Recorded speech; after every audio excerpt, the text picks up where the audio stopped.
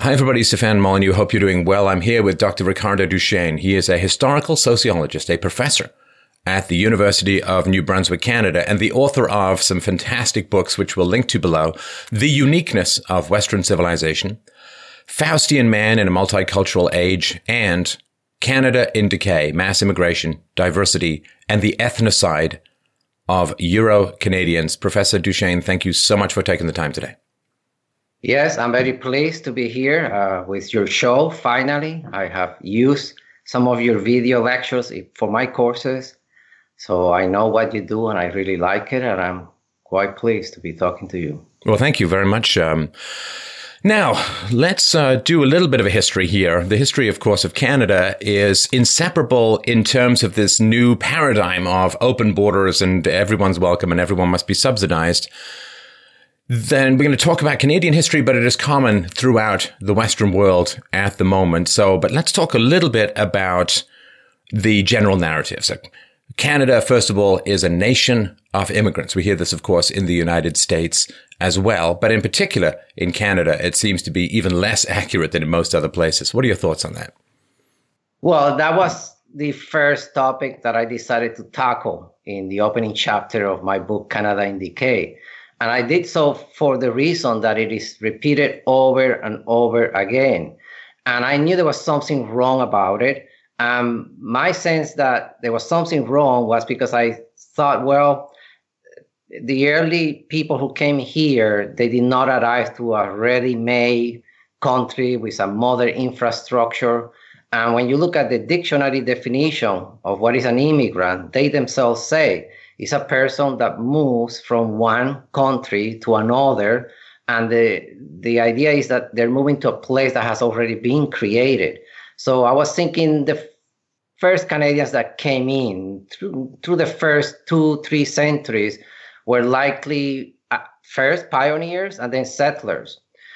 But then I started reading more and more because I'm not a specialist in Canadian history. And I started reading and it just struck me right away.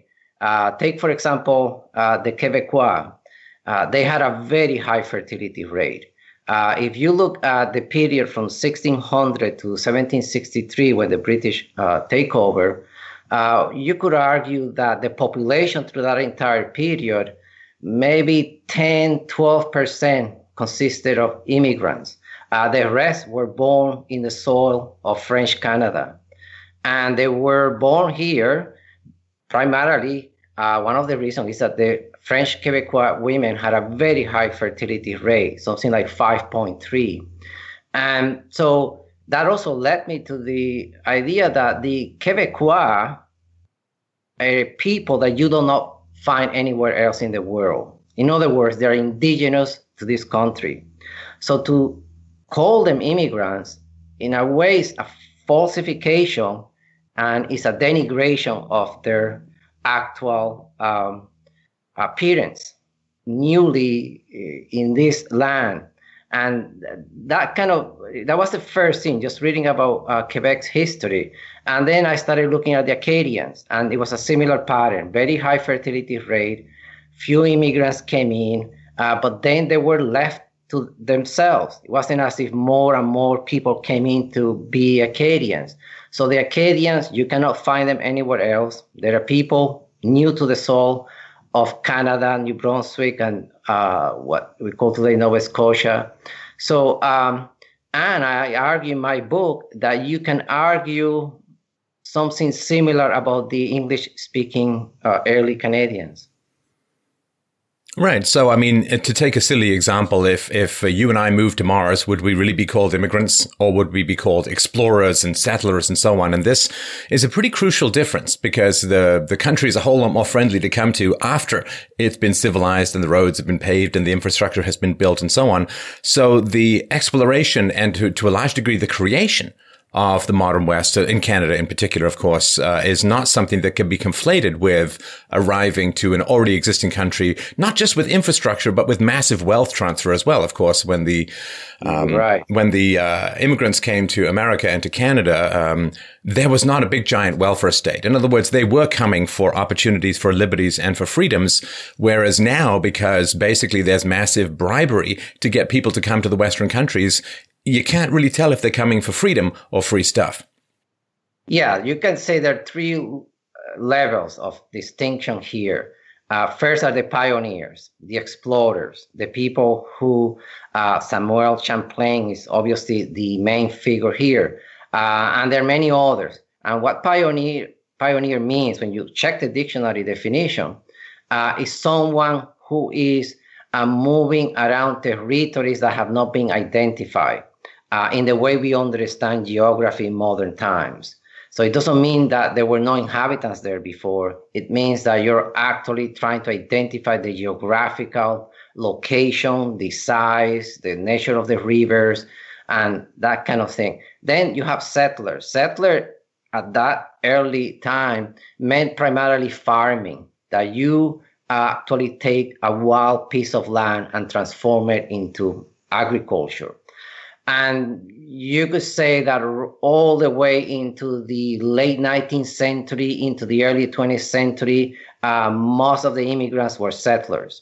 We know that the Canadian immigration minister at that time, in the 19th century, he was asking for hard-working farmers. That was the Canada that he wanted to create.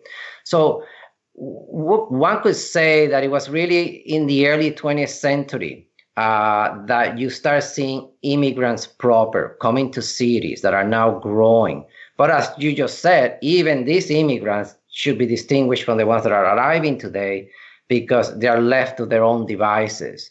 They have to really, from the moment they arrive here, find work and survive under very harsh conditions, and they don't have an entire multicultural state celebrating them. I'm not saying that people today don't have hardship. They do. It is tough. But those distinctions are important to make if we are going to make some sense of this claim that Canada is a nation of immigrants, which is just a falsification of the history of this country. Right. And to me, to come to a country where the welfare state has been in existence, a massive wealth transfer is occurring, and be able to access those programs prior to having paid into that system is kind of like buying a winning lottery ticket, or buying a portion of a winning lottery ticket after you know it's already won. And that, I think, is a big change as well. The welfare state, I think, originally was sort of like unemployment insurance. You pay in for it, then in emergencies you can pull out of it. But if there are waves and waves of people who are pulling out from the welfare state, who've never paid into it or who pay little into it at all, that is a very different kind of situation than just people who want to come because they respect Canadian values, or they want the free market, or they want small government, or those opportunities. Right. It's a very different incentive.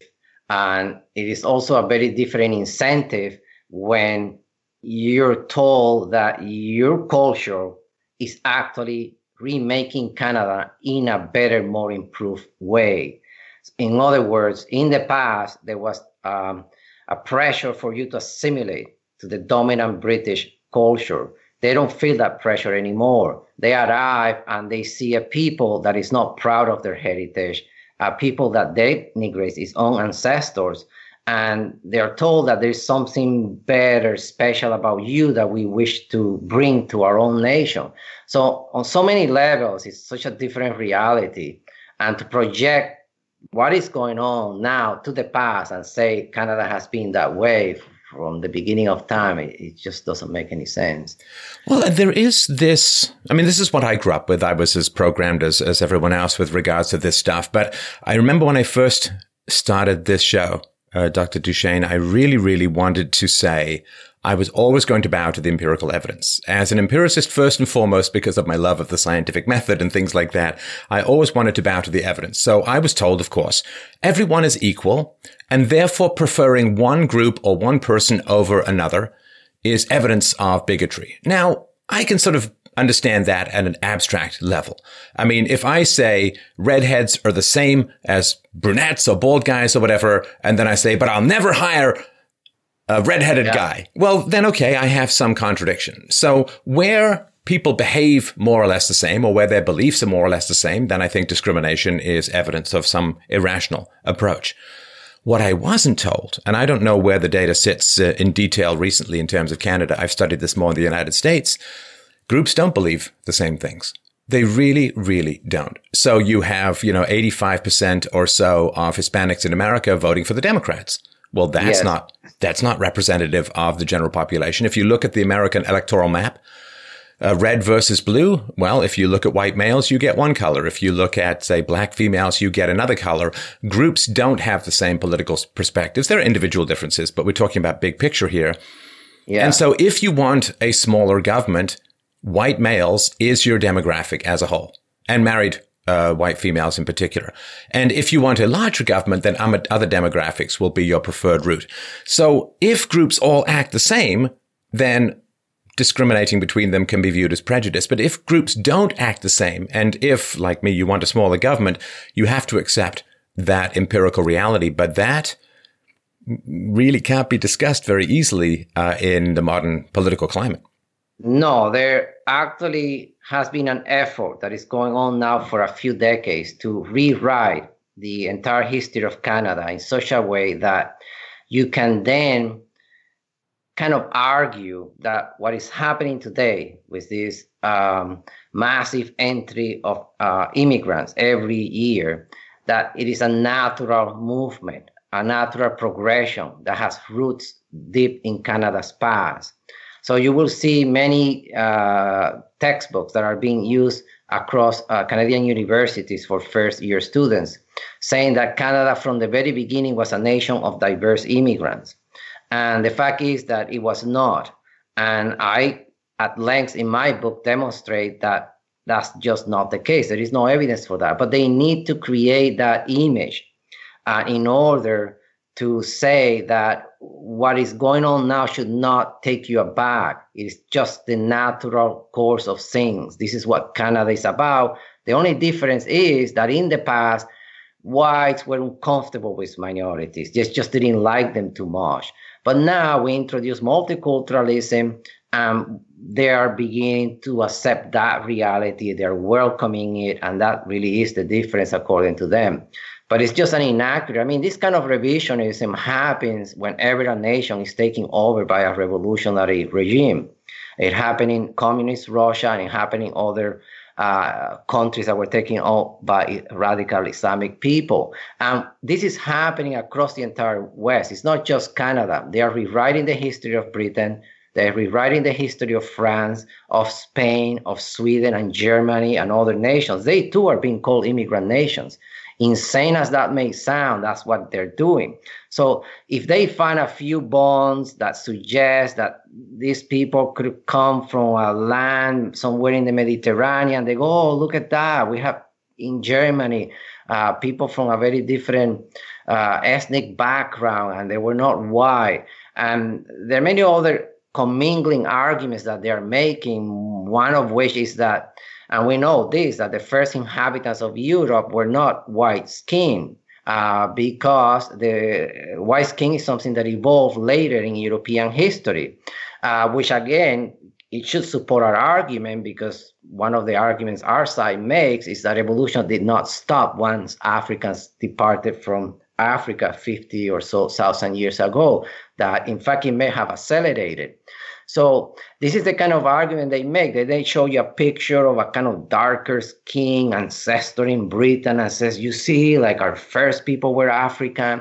And they're doing this all across Europe, in Germany as well. So this book that I wrote on Canada, I did it with an awareness that if I am going to explain why it is, and this gets us into another question, why it is that Canada decided to diversify itself fully, then the answer has to be one that also explains why they decided the same in Australia, New Zealand, in the United States, and Europe as well.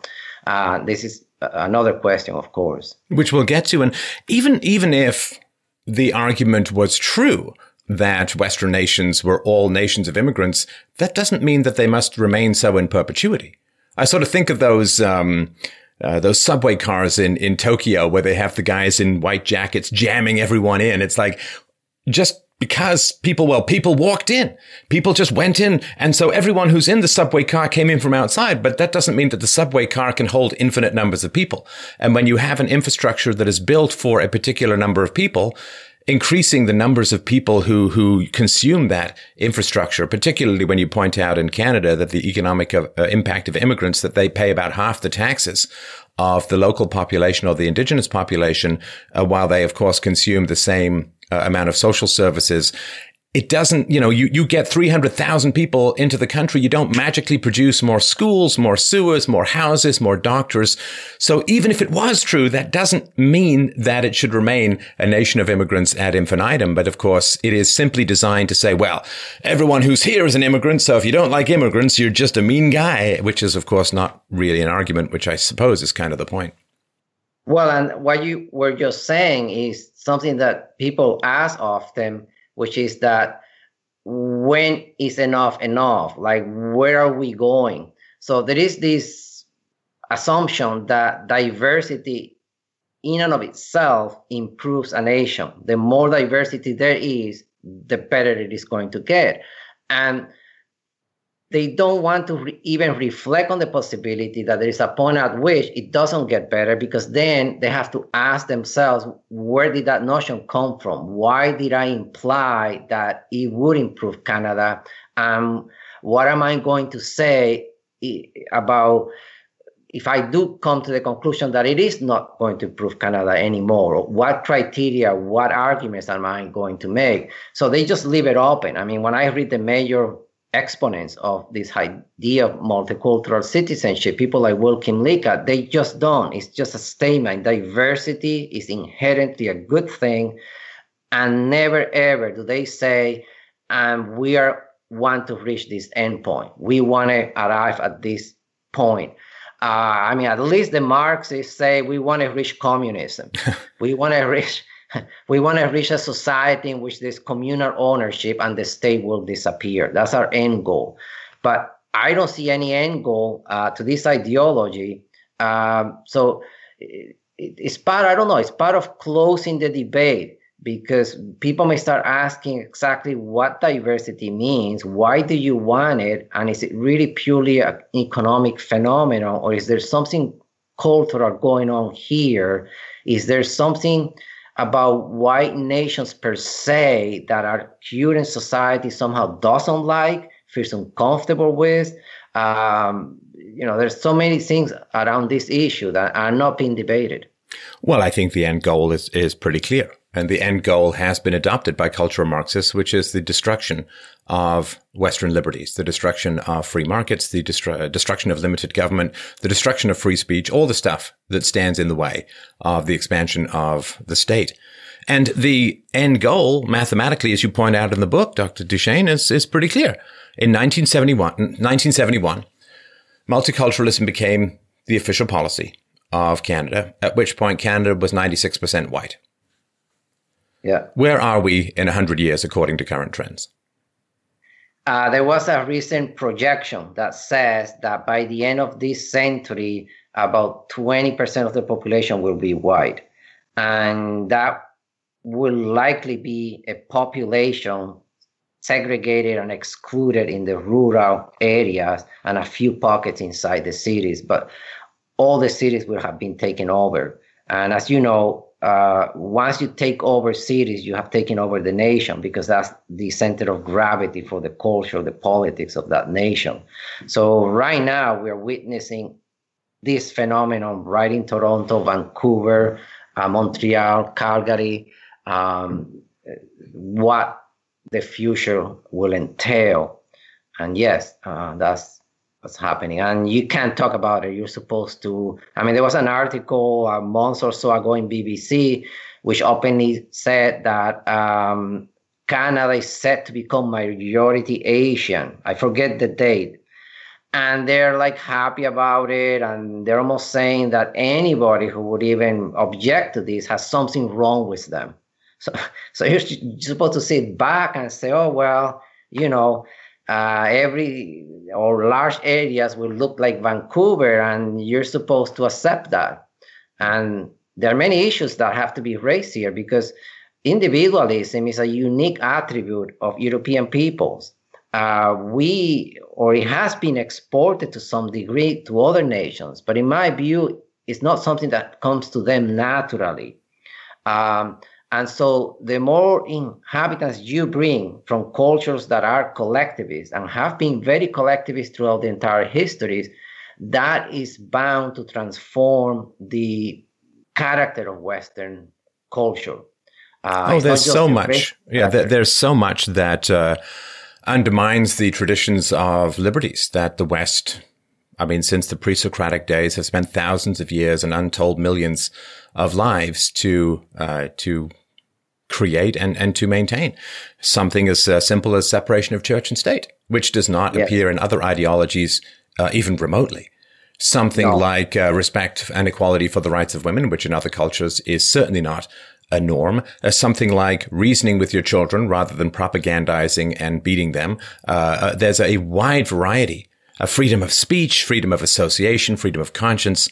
All of these are beliefs that are rooted in a deep history and, you know, as it's talked about, this magic soil hypothesis that somehow when people step off a boat or they step off a plane, they get the entire infusion of Western history going back thousands of years and the painful development of limited government for the first time in human history just a few hundred years ago. It's very rare and recent, even for Western history around the world. It still remains worse than a mirage for most cultures.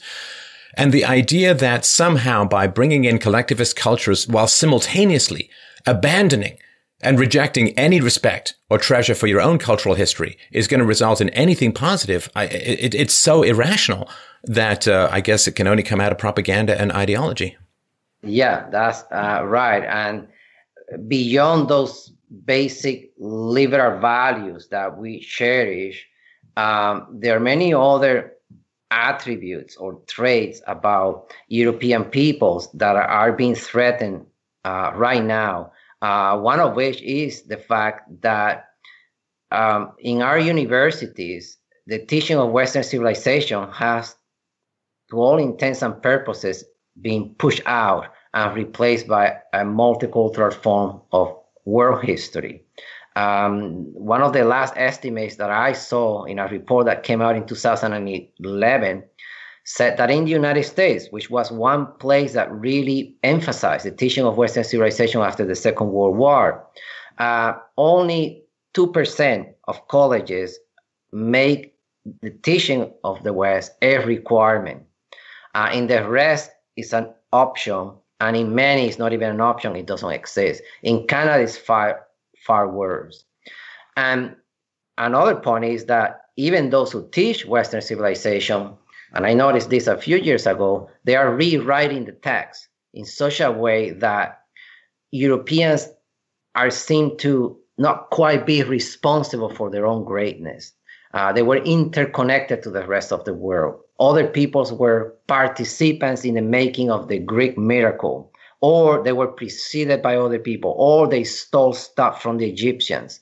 And you take the Renaissance, they'll say, well, Italy was part of a complex Mediterranean network of exchanges and trades and peoples, and it wasn't a phenomenon that you can just identify as European. So they're doing this kind of thing. Besides just pushing out that history, they also, as you know, downgrade the history. They emphasize the transatlantic slave trade. One argument that they make, and it's really, I would say, the most powerful argument still in our universities, is that the West became modern and rose forward because basically it extracted resources and it just luckily stumbled into the Americas. And this kind of teaching, instead of declining, I thought about 15 years ago, there was a lot of data coming in that, in fact, whichever way you calculate the numbers about the slave trade, about the sugar trade, the tobacco trade, and so on, the triangular trade, its contribution to the modernization of Europe may have been somewhat significant for a period of time for Britain, but just for Britain. Switzerland, Sweden, Germany, all those nations industrialized with next to no colonies. So it wasn't really significant for them. And we shouldn't be surprised, because when you look at development is not a matter of enslaving a few thousand people and putting them to work in some faraway plantation. You have to have the institutions. You have to have the ideas, the know-how. And this is a very complicated, drawn-out process that happened in Europe. That is, what kind of institutions, schools, engineering schools, knowledge made possible the Industrial Revolution. And so this kind of history is, I thought that it would be brought to the forefront, that people would stop saying that the triangular trade was the key. Well, it hasn't happened. I mean, even just in comments or magazines, I still see people repeating over and over again, oh, you Europeans just stole stuff from the rest of the world. That's how you did it. So a lot of things are happening. You look at philosophy departments. They are now saying that you can't really teach this philosophy or that philosophy because it's too Eurocentric. And the reality is, and this is one of the things I argue in my book on uniqueness, is that almost all philosophy is European. There's the only contender is China. And strictly speaking, in my estimation, no Chinese thinker would make it in a top 50 list, not even a 70 top list, because there are so many great thinkers in Europe. Well, and sorry, just to buttress that point, but the point that you make in the book, Charles Murray's book on human achievement. If you want to take the history of science from 800 BC to 1950, 97% of the advances in science came from Europe and from North America. 97%. Yes. So you tell me how you're supposed to teach a non-Eurocentric history of science. Do you focus on the 3% and make that half your course? Well, that seems kind of bigoted.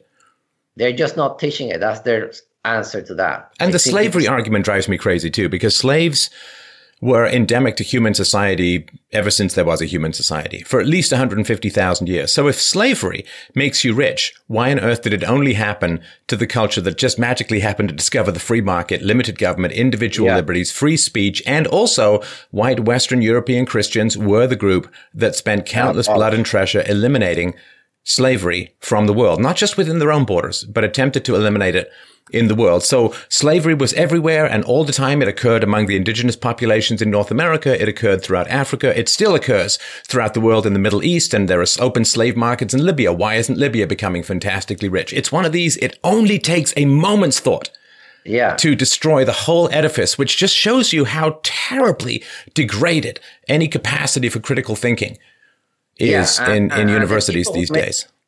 The people who make these arguments are like gurus in academia.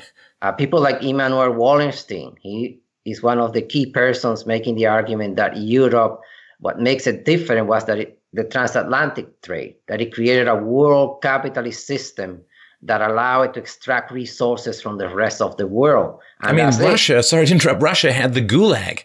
Russia had endless slave labor in the gulags under Lenin, under Stalin, under Brezhnev. Why didn't they become fantastically wealthy if slave labor is the way to become wealthy? No, slave labor stands in the way because slave labor stands in the way of automation, which is what genuinely produces wealth. Yeah. The same with Spain. I mean, Spain took the silver, the gold, and it just squandered its wealth. 400 years of economic depression in Spain after the discovery of the New World because they hyperinflated their entire currency, drove all the professionals and smart people out of Spain, and at 400 years was the price they paid for colonialism of economic depression. Yeah, Germany the same. Had one little colony, Namibia, and Germany was the nation behind the second industrial revolution associated with the chemical industries, electricity, and steel proper, and all kinds of different tools and machines. And it did it without exploiting colonies. It just did it from its own effort, culture, institutions, research centers, and science at this point is being fully applied to industry in the second industrial revolution after 1850. So yeah, all of that stuff. I mean, the books are there for you to read, but the people that hold the wider interpretative scheme of how to see the West, they dominate. And so I mean, this is a component of the diversification of the West, this rewriting of history that we have been witnessing for the last few decades, and it's just really amazing because our universities themselves were created by Europeans, and right in the middle of our universities, which are supposed to be places in which you dedicate yourselves to the truth and to the highest achievements of humanity, that right there in those very places, they're doing the opposite. They are bringing everything down to the lowest common denominator. They are not willing to teach philosophy that much, not teach Western history that much. And so something really bad is happening, because my view is that if I could get away with it, BA education, the best BA education you can get is to be fully concentrated on Western history. Because it is only by studying that history that you get to know what it means to create a nation state, for example, what it means to create constitutional government, what it means to have separation of church and state, to understand the Protestant Revolution, what was it about. The Roman Empire, you have an empire here that people argue that it was the Roman who created the first rationalized and systematized legal system, and that envisioned the idea that a person, an individual, as an individual, could have contractual relationships with another individual and be responsible as an individual rather than as a member of a tribe or a kinship group.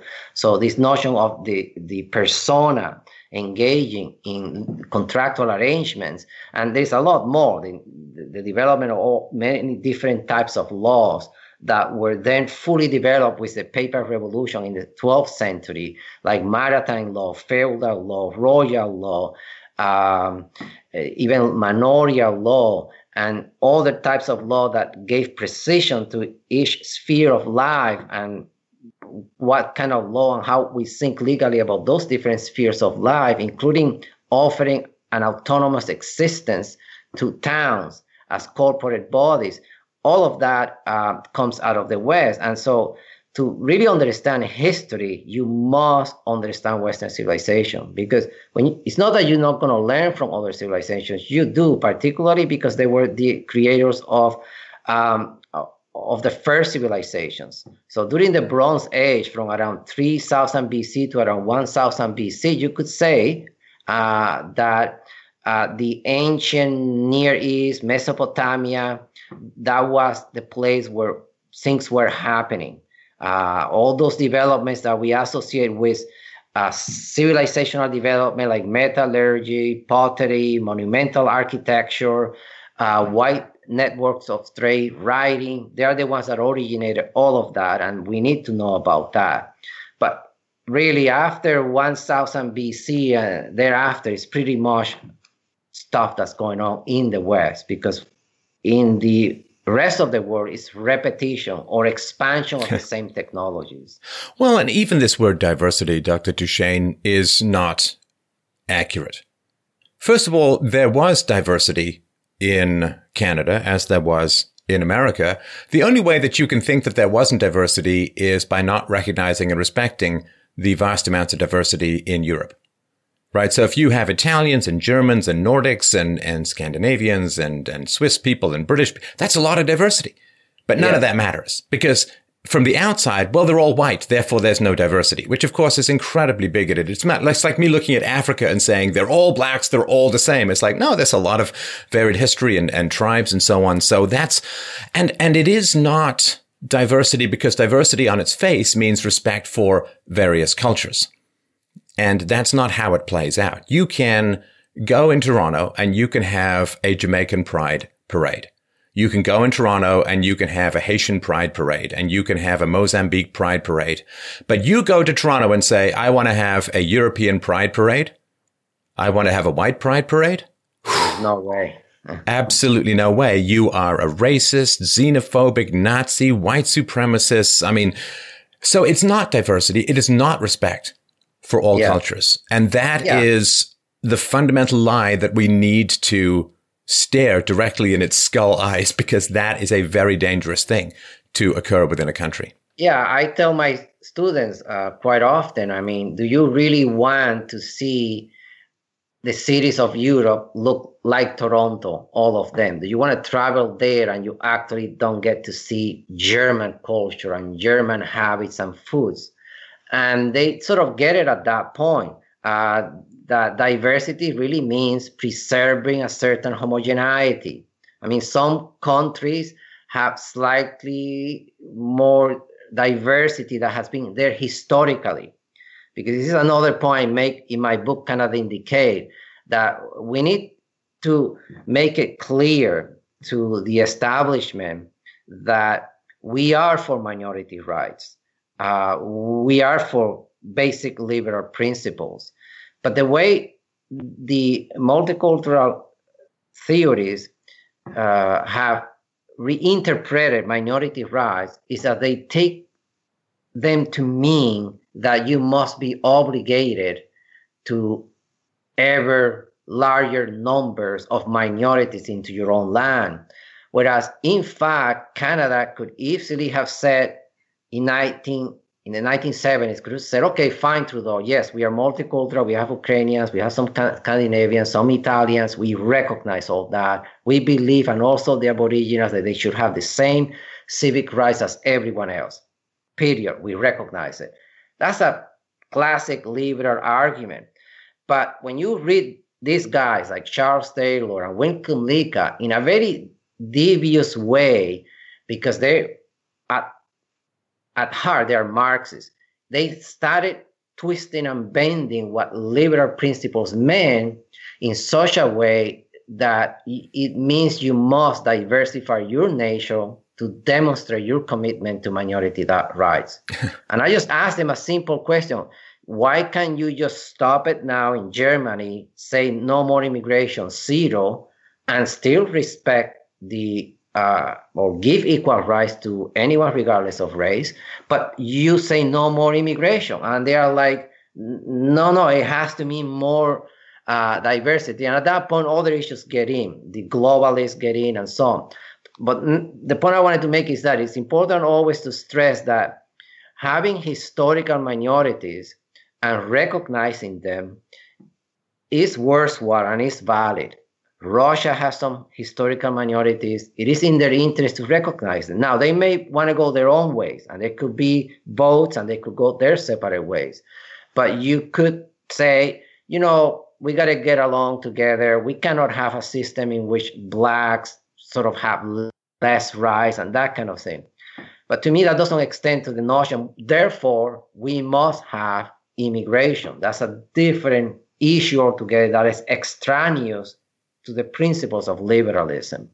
Well, and you know this as well as I do, probably even better, which is that academics, whether in Canada or around the world in the West, they have no interest whatsoever in diversity. And I know that for a fact because they're also relentlessly left of center. They don't sit there and say, well, there are a lot of conservatives in Canada. Conservatives make up, close to half the population. How many conservatives do we have in our department? Well, we don't have any. Or we have one who we never invite out, And so they don't sit there and say, well, we're really into diversity. It's kind of become an echo chamber. We've got a monoculture in here. So we've got to have an outreach to try and bring more conservatives or more libertarians or objectivists or whatever it is. We have to, because I remember when I was at McGill, I think it was a full year course with Charles Taylor on political science, political theory, and so on. And every day I'd go into that class and I'd be like, okay, today I'm going to get something out of here that I can use. Today I'm going to get something that brings the world into focus. Today I'm going to get it. And he just would talk and talk. And I remember taking notes and I don't know what he's talking about. Like nothing has any form. Nothing has any rationality. Nothing has any empirical evidence. It's all just a bunch of language just floating around like moths at a middle distance. And so I'll believe that academia is interested in diversity when they open up their own echo chamber to other viewpoints than mid to hard left. And until they do that, I know that everything they talk about with regards to diversity is complete bullshit. Yes. And one of the things I have noticed, because I am a dissenter in academia, is that they either ostracize you and they just put labels on you. But if they have to engage you and you start talking to them, they don't know what to do. They kind of walk away. They change the conversation. So it says to me that their arguments are not strong, and they know it. Something tells them maybe that they're not strong, which I find incredible, because why would you not want to engage someone that's telling you something that you may not have known? That's how I got out of the left, because I was on the left. You can't make it into the doctorate without being on the left. Unfortunately, I left the left before I got to university, so it was all over for me. Yeah, no, I'm an all-out Marxist all through my BA, and I studied with Marxist, leftist, postmodernist professors.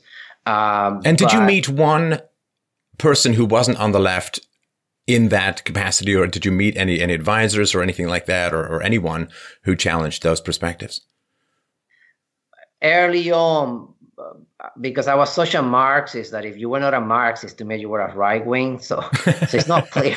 Right. So it's not clear that I really meet. But I do know there was a guy that would question some of the things I was saying about, like the slave trade, for example. He would tell me, "Are you aware that it was the British who went out to abolish the slave trade? Are you aware that there was a lot of intense debate among Americans as to whether they should drop an atomic bomb on Japan, and they calculated that to do it through normal bombing, it was more destructive," that kind of thing. I encountered that, but I gravitated as well towards the leftists. So that may explain it. But generally, it's very rare to find a conservative in academia. And certainly, you're not going to find anyone, at least I don't know anyone except myself, who talks about immigration in Canada. It's right. one topic that is avoided at all costs. And let's talk a little bit about whether Canadians wanted it or not. Because to me, if a population generally wants something, they don't need a huge amount of propaganda. Like, I don't need to wake up my daughter every morning and say, "Chocolate's really good. You really like chocolate. Chocolate is fantastic. Chocolate is a strength. Chocolate is wonderful," because she likes chocolate. I basically have to say, don't have chocolate, a lot of times. So when Canada was 96% white, 1971, what did Canadians think of third world immigration? What did they think? And what if they thought repeatedly when actually asked about their perspectives on whether they wish to keep the country their ancestors built? When Mackenzie King said in the early 1940s that Canadians wish to keep their nation as it is, and he meant really white British and not bring in Asians, he was not a lone voice by any means. He was expressing the majority feelings of Canadians. This is in the 1940s. I do cite polls that were taken in the 60s.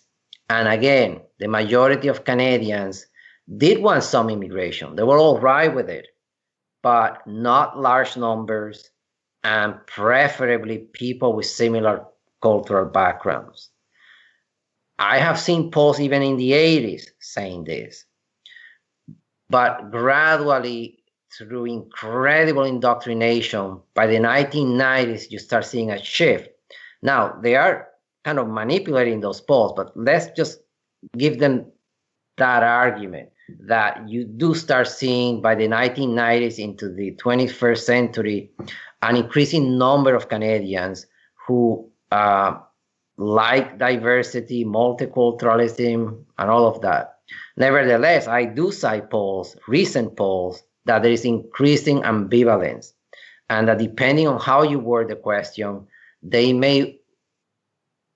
clearly actually say they want a limitation, they want an emphasis on Canadian values. We need to understand that we live in a totalitarian society. There is no other way to word it. You cannot be in CBC, you cannot be in many companies, in schools, primary schools, in hospitals, in universities, nowhere and openly question the process of diversification. You can't do that. And if you say, I really lament the way in which whites are being reduced to a minority, you're fired. That's racist. You can't say that. So that's totalitarianism. You could say that. Canada had a higher level of freedom in the 50s and 40s than it does now. So you have to see that climate when you're debating all these issues and the question that you were just asking. So that's what I would say, yes. Now, when it comes to, I think without a doubt, the most radical experiment in all of human history, which is not just mass immigration, but mass immigration wherein the native population is forced to subsidize that immigration. That is, to me, a radical experiment that really is only possible in the West because West has the credit and the excess wealth to pursue such a transfer of political power and material resources, basically money. So to me, if people say, okay, well, we have this hypothesis around mass immigration, and so what we're going to do is we're going to look at examples in history of different ethnicities getting along peacefully and fruitfully, of a monoculture fragmenting into multiculture with hostility towards the dominant culture as long as it stays dominant or at least the majority. We're going to look at the science. We're going to look at oxytocin and its relationship to human ethnocentrism. We're going to look at the biology. We're going to look at the history. We're going to look at the examples. We're going to look at the theory before we start any of this, because it is a massive experiment. If it goes wrong, it is going to go wrong in the kind of ways that can scarcely be imagined in terms of how bad things could get. So if you're going, like if you had honesty, if your goal was not, harshness and destruction, if you had honesty, then you would do the research before you even thought of embarking on such a massive experiment. And that's what Pierre Trudeau, right? Justin Trudeau's father said, this is a big, massive experiment that we're going on with. And it sort of bothers me the way that they do this with education too. They keep, we're going to try Common Core. We're going to try this. And it's like, can't you do little localized trials and see if it works? And this, to me, makes me suspicious of the whole thing. I'll just be quite frank with you, because such a huge experiment that is conducted without reference to science, to evolution. Human evolution, like all evolution, relies on genetic in-group preference. And it doesn't mean that you just, I love my daughter. That doesn't mean I hate other children. It's just, that's where my loyalties are. And so that all of this was embarked upon with no regard to history, biology, science, genetics, any examples in the past, to me says that it was not something that was embarked upon in good faith, but something less overt and more sinister was at work. Yes, that what you say about oxytocin is quite true, and I have a section on that. At first, it was thought to be a love molecule, and there were even some psychologists saying if we just insert a little bit of this on human beings, we'll really get along and start loving one another. But soon they realized that oxytocin is associated with an in-group, out-group sense of identity. And the love is really love for the people that you know, that you're attached to. And as you just said, it doesn't mean you necessarily hate the out group. It just means they're not you and you mistrust them or don't trust them to the same degree. So once that happened, the whole idea of injecting this disappeared among pop psychologists. But another thing that I noticed in the book is that even the scientists who have recognized that this molecule is more complicated than just saying love molecule. And they recognize that it is associated with separation, some degree of dislike for others.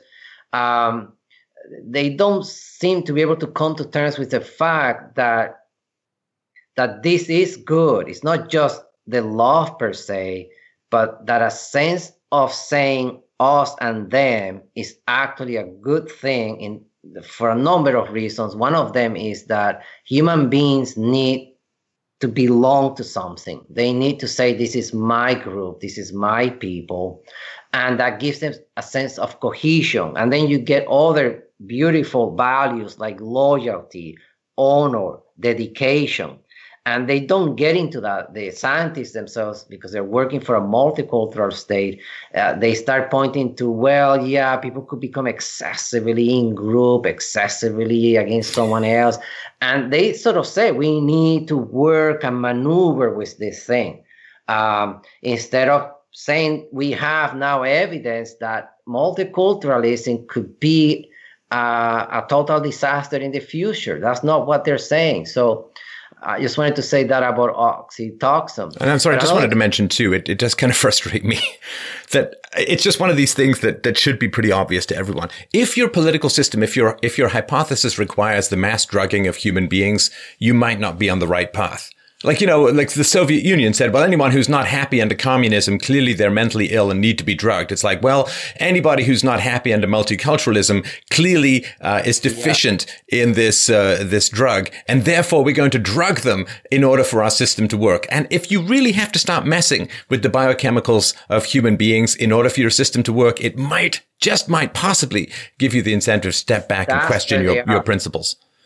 Yeah, that's where they are at now. They are working on ways to carry on some genetic engineering and also chemical engineering through drugs to create human beings that can operate in a multicultural, diverse environment, because the evidence is suggesting that it doesn't make us more harmonious or stable in our personalities, but the other way around. I don't imagine that drug will be applied equally across the ethnic spectrum.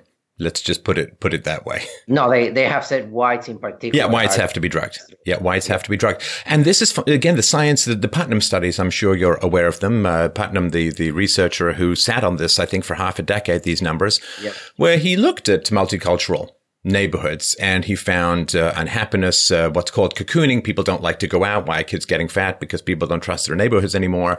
And there was a huge drop of social trust, even among people of the same ethnic background. And it destroys community. And of course, when you don't have community, you need the state even more, which is why the government regularly goes after things like marriage, and it goes after in-group preferences, particularly for whites. It goes after neighborhood cohesion and so on, because then you get dependent more and more on state power. Yeah, an amazing thing about the Putnam study was that not only did he recant it, if that's the right word, he distanced himself from his own research and has never pursued it anymore, but right after he came up with that research, 2006, 2007, there was soon many other empirically oriented studies, because before that, most of the studies were fluffy philosophical treatises on the blessings of diversity. But after 2006, you do start seeing a continuous sequence of empirically oriented studies coming out. And many of them determined to refute what Putnam says. And just recently, I wrote a long article in my blog a few months ago about this. Just recently, Alejandro, his second name escapes me, but he is a professor at Princeton. He came up with a paper in which he says that these studies that came out after Putnam, when you put them together, they refute decisively what Putnam says. And so I went and examined those studies, examined what Alejandro says. Portes is Alejandro Portes. And I realized that actually those studies don't refute what Putnam says, but in fact reinforce it, except that there is a very twisted way of interpreting the data. So for example, if the data says that these immigrants feel comfortable in their neighborhoods, they are voting, they are getting married, their children are going to school, they play baseball, so they are in their communities. But if it says something about whites, that they don't feel as comfortable, they're not participating as much, then that's a problem that they have that needs to be fixed by bringing even more diversification and more training and more teaching. They never really seriously take the voice of the whites, because that is almost automatically deemed to be racist or bigoted. Why are you not going to that club? Is it because you don't like that different race? So I started noticing this. I mean, there's a lot of interesting details here. And this guy, Alejandro Portes, I mean, what he does is so bad. And I was reading this article because some people were telling me, oh, no, for sure, this guy has refuted what Putnam says. It's an incredible article. So I spent a lot of time reading it. He misreads totally Emil Durkheim, warps what he says just to suit his own ideas. And this is another phenomenon that I noticed over and over again. They are misinterpreting thinkers like Kant, like John Stuart Mill, like Darwin, one after another. They're trying to twist and bend them to say things that justify the current program. I wrote an article about Herder, the German. They say he's the father of multiculturalism. I read about him. He's not the father of multiculturalism. He's the father of ethnic nationalism, except that he said, look, we Europeans should not be arrogant about our ways and impose it on all other peoples. They may have their own ways, they like it, and we could possibly learn a few things from them. But Herder never says, oh, by the way, let's invite Africans and Muslims into Germany. But this is what the current academics actually deduce from what Herder says. And Herder, I should also say, he was actually emphasizing the striving for perfection, that the European peoples should aspire for the highest, and he meant for the highest that is within their own culture. But anyways, your listeners may not be familiar with Herder, but the same thing with Durkheim, the famous sociologist. He has this concept of organic and mechanical solidarity. So Alejandro Portes says that Putnam wants to go back to an organic, pre-modern solidarity. It's not true at all. And I won't say much, but he misinterprets Durkheim in ways that will justify his ideas. And this is something to look out. Kant, too, was not calling for a cosmopolitan get-together of all nations. He meant a federation of European nations. He in no way was a globalist, as that is understood today. So you cannot project these ideas back onto thinkers in the past because they did not even think about what's going on today. Let's talk a little bit. You've got a great thesis, the 4 points that you talk about in the book regarding what happened in the post-war period. Now, I know there are people who talk about the ethno-state, and, you know, I'm happy to listen. I mean, I have concerns about, I mean, there was an ethno-state in Europe in the first half of the 20th century that produced 2 god-awful world wars and atomic weapons. So I don't think and look and say, oh, ethno-state, you know, boy, that's going to solve all the problems in the known universe. But you do have an argument about what happened, particularly with our perspectives on Nazism after the Second World War, that helped pave the way for this radical egalitarianism combined with a dismissal, if not a disgust, at white preferences. Yes, I try to ask myself why it was that the same nations that fought Nazism and that were completely against it somehow came to the conclusion that ethnic identity was inherently bad. Even though we know that Canada, when it fought in the Second World War, had immigration laws that restricted immigration to certain ethnic groups. And I just wanted to, just for a second, to back that up, did you point out, until relatively recently, 90% of immigrants to Canada came not just from Europe, but from Britain. 90%. Yeah, from the statistic, I think, is in 1961, 1960. Up until 1960, if you calculate, 90% come from the British world. So I was asking myself, why would nations, in the course of a short time, a few decades, shift away from confident pride in their ethnic identity into a complete rejection of it in an almost, today I would say, hysterical, pathological way? Why did that happen? And I point to 4 factors that I think may have played a role. And the Second World War, what happened in the Second World War created that climate. One is that race doesn't exist. It is a construct. The other one is tightly connected, which is that any form of ethnic identity is automatically a form of racism that excludes other races and that aims to create racial hierarchies. So the idea is that if you have a nation that says this nation is for Germans, they are the ones that have citizenship, you are then elevating the German ethnic group above what could be other minorities inside there. Like there could be some Poles or some Ukrainians in Germany, and you're automatically, just by saying that it is ethnically a German nation, that they're somehow lesser beings, lesser citizens. Although so the fact that conservatives aren't allowed in academics is completely different and must never be spoken of. Just wanted to mention that. Sorry, go ahead. Yes. So there is that discrediting of ethnic nationalism.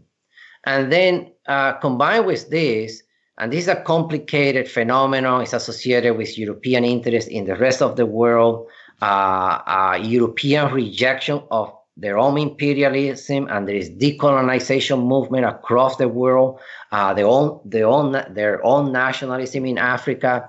So there is this elevation, and this has roots with Jean-Jacques Rousseau and others. There is an elevation of third world peoples as being people that are more natural, more egalitarian, authentic, connected to the roots of life, whereas we are modern, artificial. I mean, Trudeau even has a passage that I cite in which he almost says, guys, it's going to be great bringing these people because we're kind of like modern and mechanized, and these guys are just going to bring some vibrancy and so on.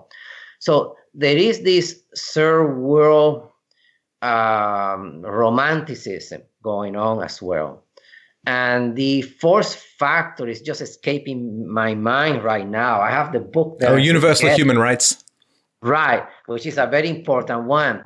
So one of the things that happens is that we get the UN Declaration of Universal Rights. And when you read that document, it actually reads in a way that is very similar to the documents of liberal nations, their constitutions.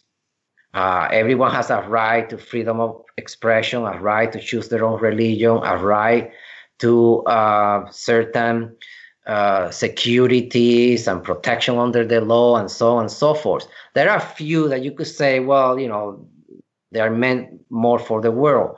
But you do notice that liberal rights, which are based on natural rights, were interpreted to mean human rights for everyone. I don't know if the audience will understand this, because the very principle of natural rights that goes back to John Locke and others already contains within it the seed of human rights, because you're saying that human beings as human beings are born with certain natural rights just because they are human beings. But John Locke, if you read him and read his critics, the so-called Republicans of that period, he really meant British citizens. He meant to say that British citizens should have these rights that they're born with, so that when we have a government, it is not that the British people wish to concede or contract out all their rights because they want security. Yes, they want security. They will allow you to be the one that's armed. We're going to give up our arms, and you're going to give us peaceful order, because then we can dedicate ourselves to our farms, our businesses, because we also love prosperity and comfort and happiness. And we too want to be free. We want to criticize you. And if you happen to be a tyrant, we believe we have the right to take you out. Yeah, it's the idea that it's a rational contract between subject and ruler, that you're willing to surrender certain rights to give them a disproportionate amount of military and coercive power in return for security. But when the state is not serving you, when it no longer serves your security or the continuation of your culture, then it becomes invalid. Yeah, so implicitly, Locke and other thinkers at that time that gave variations of this idea, they didn't say, because it was kind of obvious, but they meant British people. Locke wasn't saying, look, I have just spoken about natural rights, therefore the people of Belgium have a natural right to become citizens in Britain. didn't feel he had to say that. But after the Second World War, and obviously the idea of human rights has roots before the Second World War, but after the Second World War, this just takes off, because people get a sense that the reason some people here were bombed and they were kind of put in concentration camps and their nations were just destroyed is because we don't have a concept of rights that extends to all human beings. And gradually and slowly, as you follow legal theories and read their works, and this is where we are now, it is almost as if the rights that we have are no longer the rights of Canadians per se, because what we have are human rights, and human rights, everybody has them. Therefore, an immigrant that comes illegally, they start saying it isn't quite illegally because, yes, maybe they didn't come the right way, but after all, they're now in your nation. And would you deny that they don't have the same human rights as you do? And you're locked into that. You go, yes, they do have the same human rights. Well, if they do have the same human rights, you read those human rights. They include right to citizenship. I'm sorry to interrupt. I'm just picturing myself going into some liberal classroom and teaching a class when the teacher is supposed to be there. I wonder hey, I'm in your class. I'm teaching. I mean, what's the problem? Of course, they would call security right away, but that's a different matter. Yeah. So, no, it's an interesting topic to examine. So those four factors, I believe, kind of started to take over the Western world and became like a spiral. Once you accept them, they entrap you within it. If you really do accept the principle that someone else in another land has the same human rights as you do, it is but a short step for that human being who then comes into your land and lands there by whatever means to say, therefore, I should be treated equally in your land since you have agreed on. If I say that everyone has the right to own a house, that doesn't mean you have the right to own my house. I can have universal rights of property without surrendering my property to you. So I think it's a challenge for sure. Now, let's talk a little bit, just I guess two more topics, and I really appreciate your time today. This idea that somehow it was nationalism or it was ethnic and group preferences that created the First and Second World War.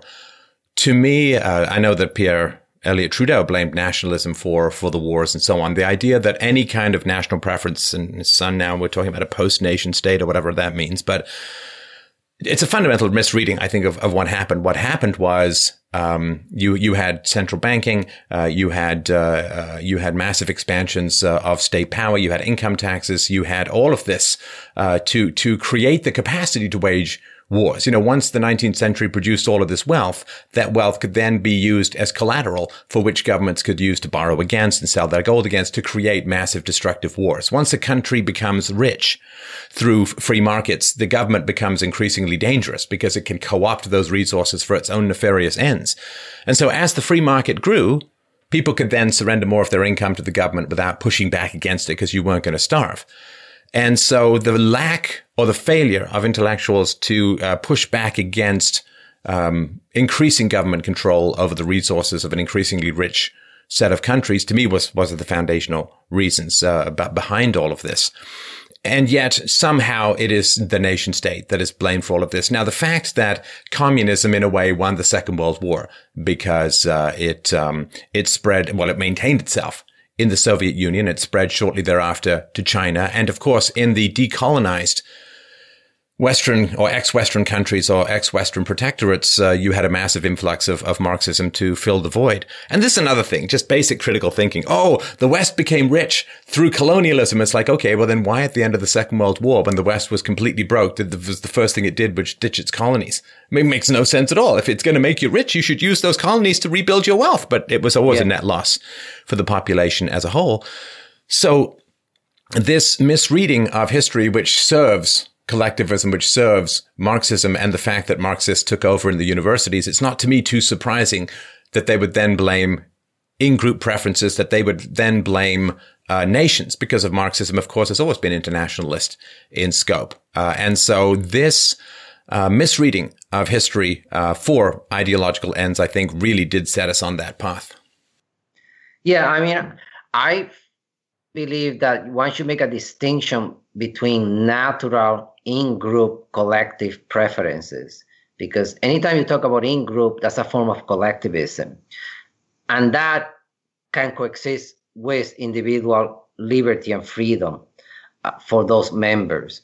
If you then have a nation state, the nation state is a way of saying that, no, we have a group and all the liberties that we have only apply to the people that are living in this land. And you, if you're sovereign, because having a nation means you are sovereign and you can declare what it is that you want for your nation and what is in the best interest of nations, you may say, we don't want any immigration like Japan does. So there is always implicit a form of collectivism in any form of individualism. The issue that I am against is when you have artificial form of collectivism superimposed from above, like communism is a case in point. The communists simply theoretically came to the conclusion that the working classes did not like commerce, did not like capitalism generally, but that was not true, because once you give them a better deal and you let them organize in trade unions, they were comfortable with capitalism and they understood that some people make more and that those people give them jobs and employment. That's good for them. Oh, and a lot of the people, like I worked in a lot of low rent occupations when I was younger, and a lot of the workers looked upon the bosses with pity. Like, oh man, you couldn't pay me to do that job. They recognize the costs and benefits. Yeah, he gets paid more, but he doesn't get to go home. He's always stressed. He gets yelled at by customers. They did not want that job and did not resent the people who had it for the most part. Right. And so the communists then had to superimpose it. You see this in Lenin. In Lenin's writings, in his book, What is to be Done, he explicitly says the working class, left to its own, can only go so far as trade unionism. They're never going to reject capitalism on their own. Therefore, we need an organization of professional revolutionaries who articulate that theory of communism. And once we get the chance, we just superimpose it on everyone. And so this notion of a collective from the left has always been a top-down approach. But I have no problem when you talk about sense of collective identity. Let's say a small town that has been there for hundreds and hundreds of years, and people have their own customs, their own kinship attachments and links, and they see themselves as a common, as a group, and they don't want outsiders, and they do tend to make a lot of decisions by way of groups and are kind of more tightly together and less individualistic. I have no problem with that if it's coming from the ground up, if it is just an expression of their historical experience. Because even in the West, we know that the Nordic, Anglo people are the more libertarian, and then the Americans. But the Germans less so. I don't know about even now, the way they have absorbed multiculturalism is in a very collective way. But they have always been a bit more collective than other people. And I have no problems with that. That's their past. That's what they relate to. So I think that distinction has to be made. Naturally based, bottom-up forms of group identity and artificially imposed forms of group or communitarian identity. Multiculturalism is right from the top. I mean, when you look at Kim Lika and these people, they say it openly. He uses the phrase that what we're going to do in Canada will be a march through the institutions, a slow march. We're going to take over everything, and eventually, before Canadians know it, there'll be a profound transformation of what it means to be a Canadian. So that's a top-down, and he calls it communitarianism. He says it's a communitarian liberal. So in a sense, I said, I have no problems with the word communitarian, but it has to be traditionally based. It has to come from people that have felt that way for a long time, and it really means something today to them, rather than the way that you're doing an academic, articulating a theory, and then through march through the institutions, superimposed in that collective on everyone by devious means, through deception, because they use deception all the time. And hostility. So let's close with this, because if this experiment does not work, then the Europeans, the whites, there's nowhere to go. There's nowhere to go. I mean, I think that's important to understand. You know, if you are a Sikh and you want to live in a Sikh country, if you're Hindu or Muslim or black, you can find countries and go live there. But there's nothing. If it doesn't work, there's no place to go. And the number that really, really stuck with me, Dr. Duchesne, was this. Canadian population, I guess these numbers are a little out of date now. Canadian population growth between 2001 and 2011, plus 72% for Sikhs, plus 69% for Hindus, plus 65% for Muslims, minus 3% for Christians. It is not hard to figure out where those numbers go over time. Yes. The whites will not survive unless they affirm their ethnic identity. That's my view. They're going to have to do it. They cannot play the game that we are just individuals. That's a form of unilateral disarmament. We are going to lose. There's a point at which, and I take a lot of risks in saying this, that they will have to say, guys, we must affirm our heritage. We must be proud of it. And at the same time, not exclude the right of those groups to affirm theirs, because you recognize that is part of human nature. In a sense, I say we must utilize multiculturalism for our own ends, because multiculturalism in theory recognizes that all groups are attached to their heritage and culture. So unless whites just break through that barrier of being afraid of allowing the Marxists to control their brains, you got to break through that and say, from now on, I will always affirm my white identity. You're not supposed to do that. Even saying that, right? Like, it's like, oh my God, that means Nazis. No, it doesn't mean that, because I always emphasize liberal values, minority rights, but that has to be affirmed, or there's going to be a complete walkover. We oppose racism, which means that, or at least I won't speak for you, I oppose racism, which means that if there's only one group that can't be proud of its own heritage, that's very racist. The very concept of white privilege is a racist construct, because it's ascribing to whites a general negative characteristic based upon the color of the skin. So it is fully in line, of course, with the stated goals of multiculturalism to affirm every group's capacity to celebrate their own heritage. And if only one group is excluded from that, we take the mask off and see what is underneath. So I really, really want to thank you for your time. Please, everyone, let us know what you think of the conversation. I enjoyed it thoroughly. I really want to remind people, check out Dr. Duchesne's book, The Uniqueness of Western Civilization, Faustian Man in a Multicultural Age, and Canada in Decay, Mass Immigration, Diversity, and the Ethnocide of Euro-Canadians. I hugely appreciate the work that you're doing, obviously, in your classroom, and to put all of this information together, and the time that you took today. Thank you so much. I should tell the audience that this book is doing very well. It's a bestseller at Canadian Amazon. And by the way, they're frequently bought together with your book, the two of them. Oh, the Art of the Argument. The art, yeah. Good, yeah, your good. book and mine, they are together there quite a few times. I've seen it. Great. And so if you can put a link to that, and I can send it later to Marco, some links that you can put. Well, I appreciate that. And you can't spend better time than checking out Dr. Duchesne's work. I really, really appreciate your time. I hope we can do it again soon. Okay. Thanks a lot, Stefan. I enjoy it the same. It was great talking to you finally after this long time.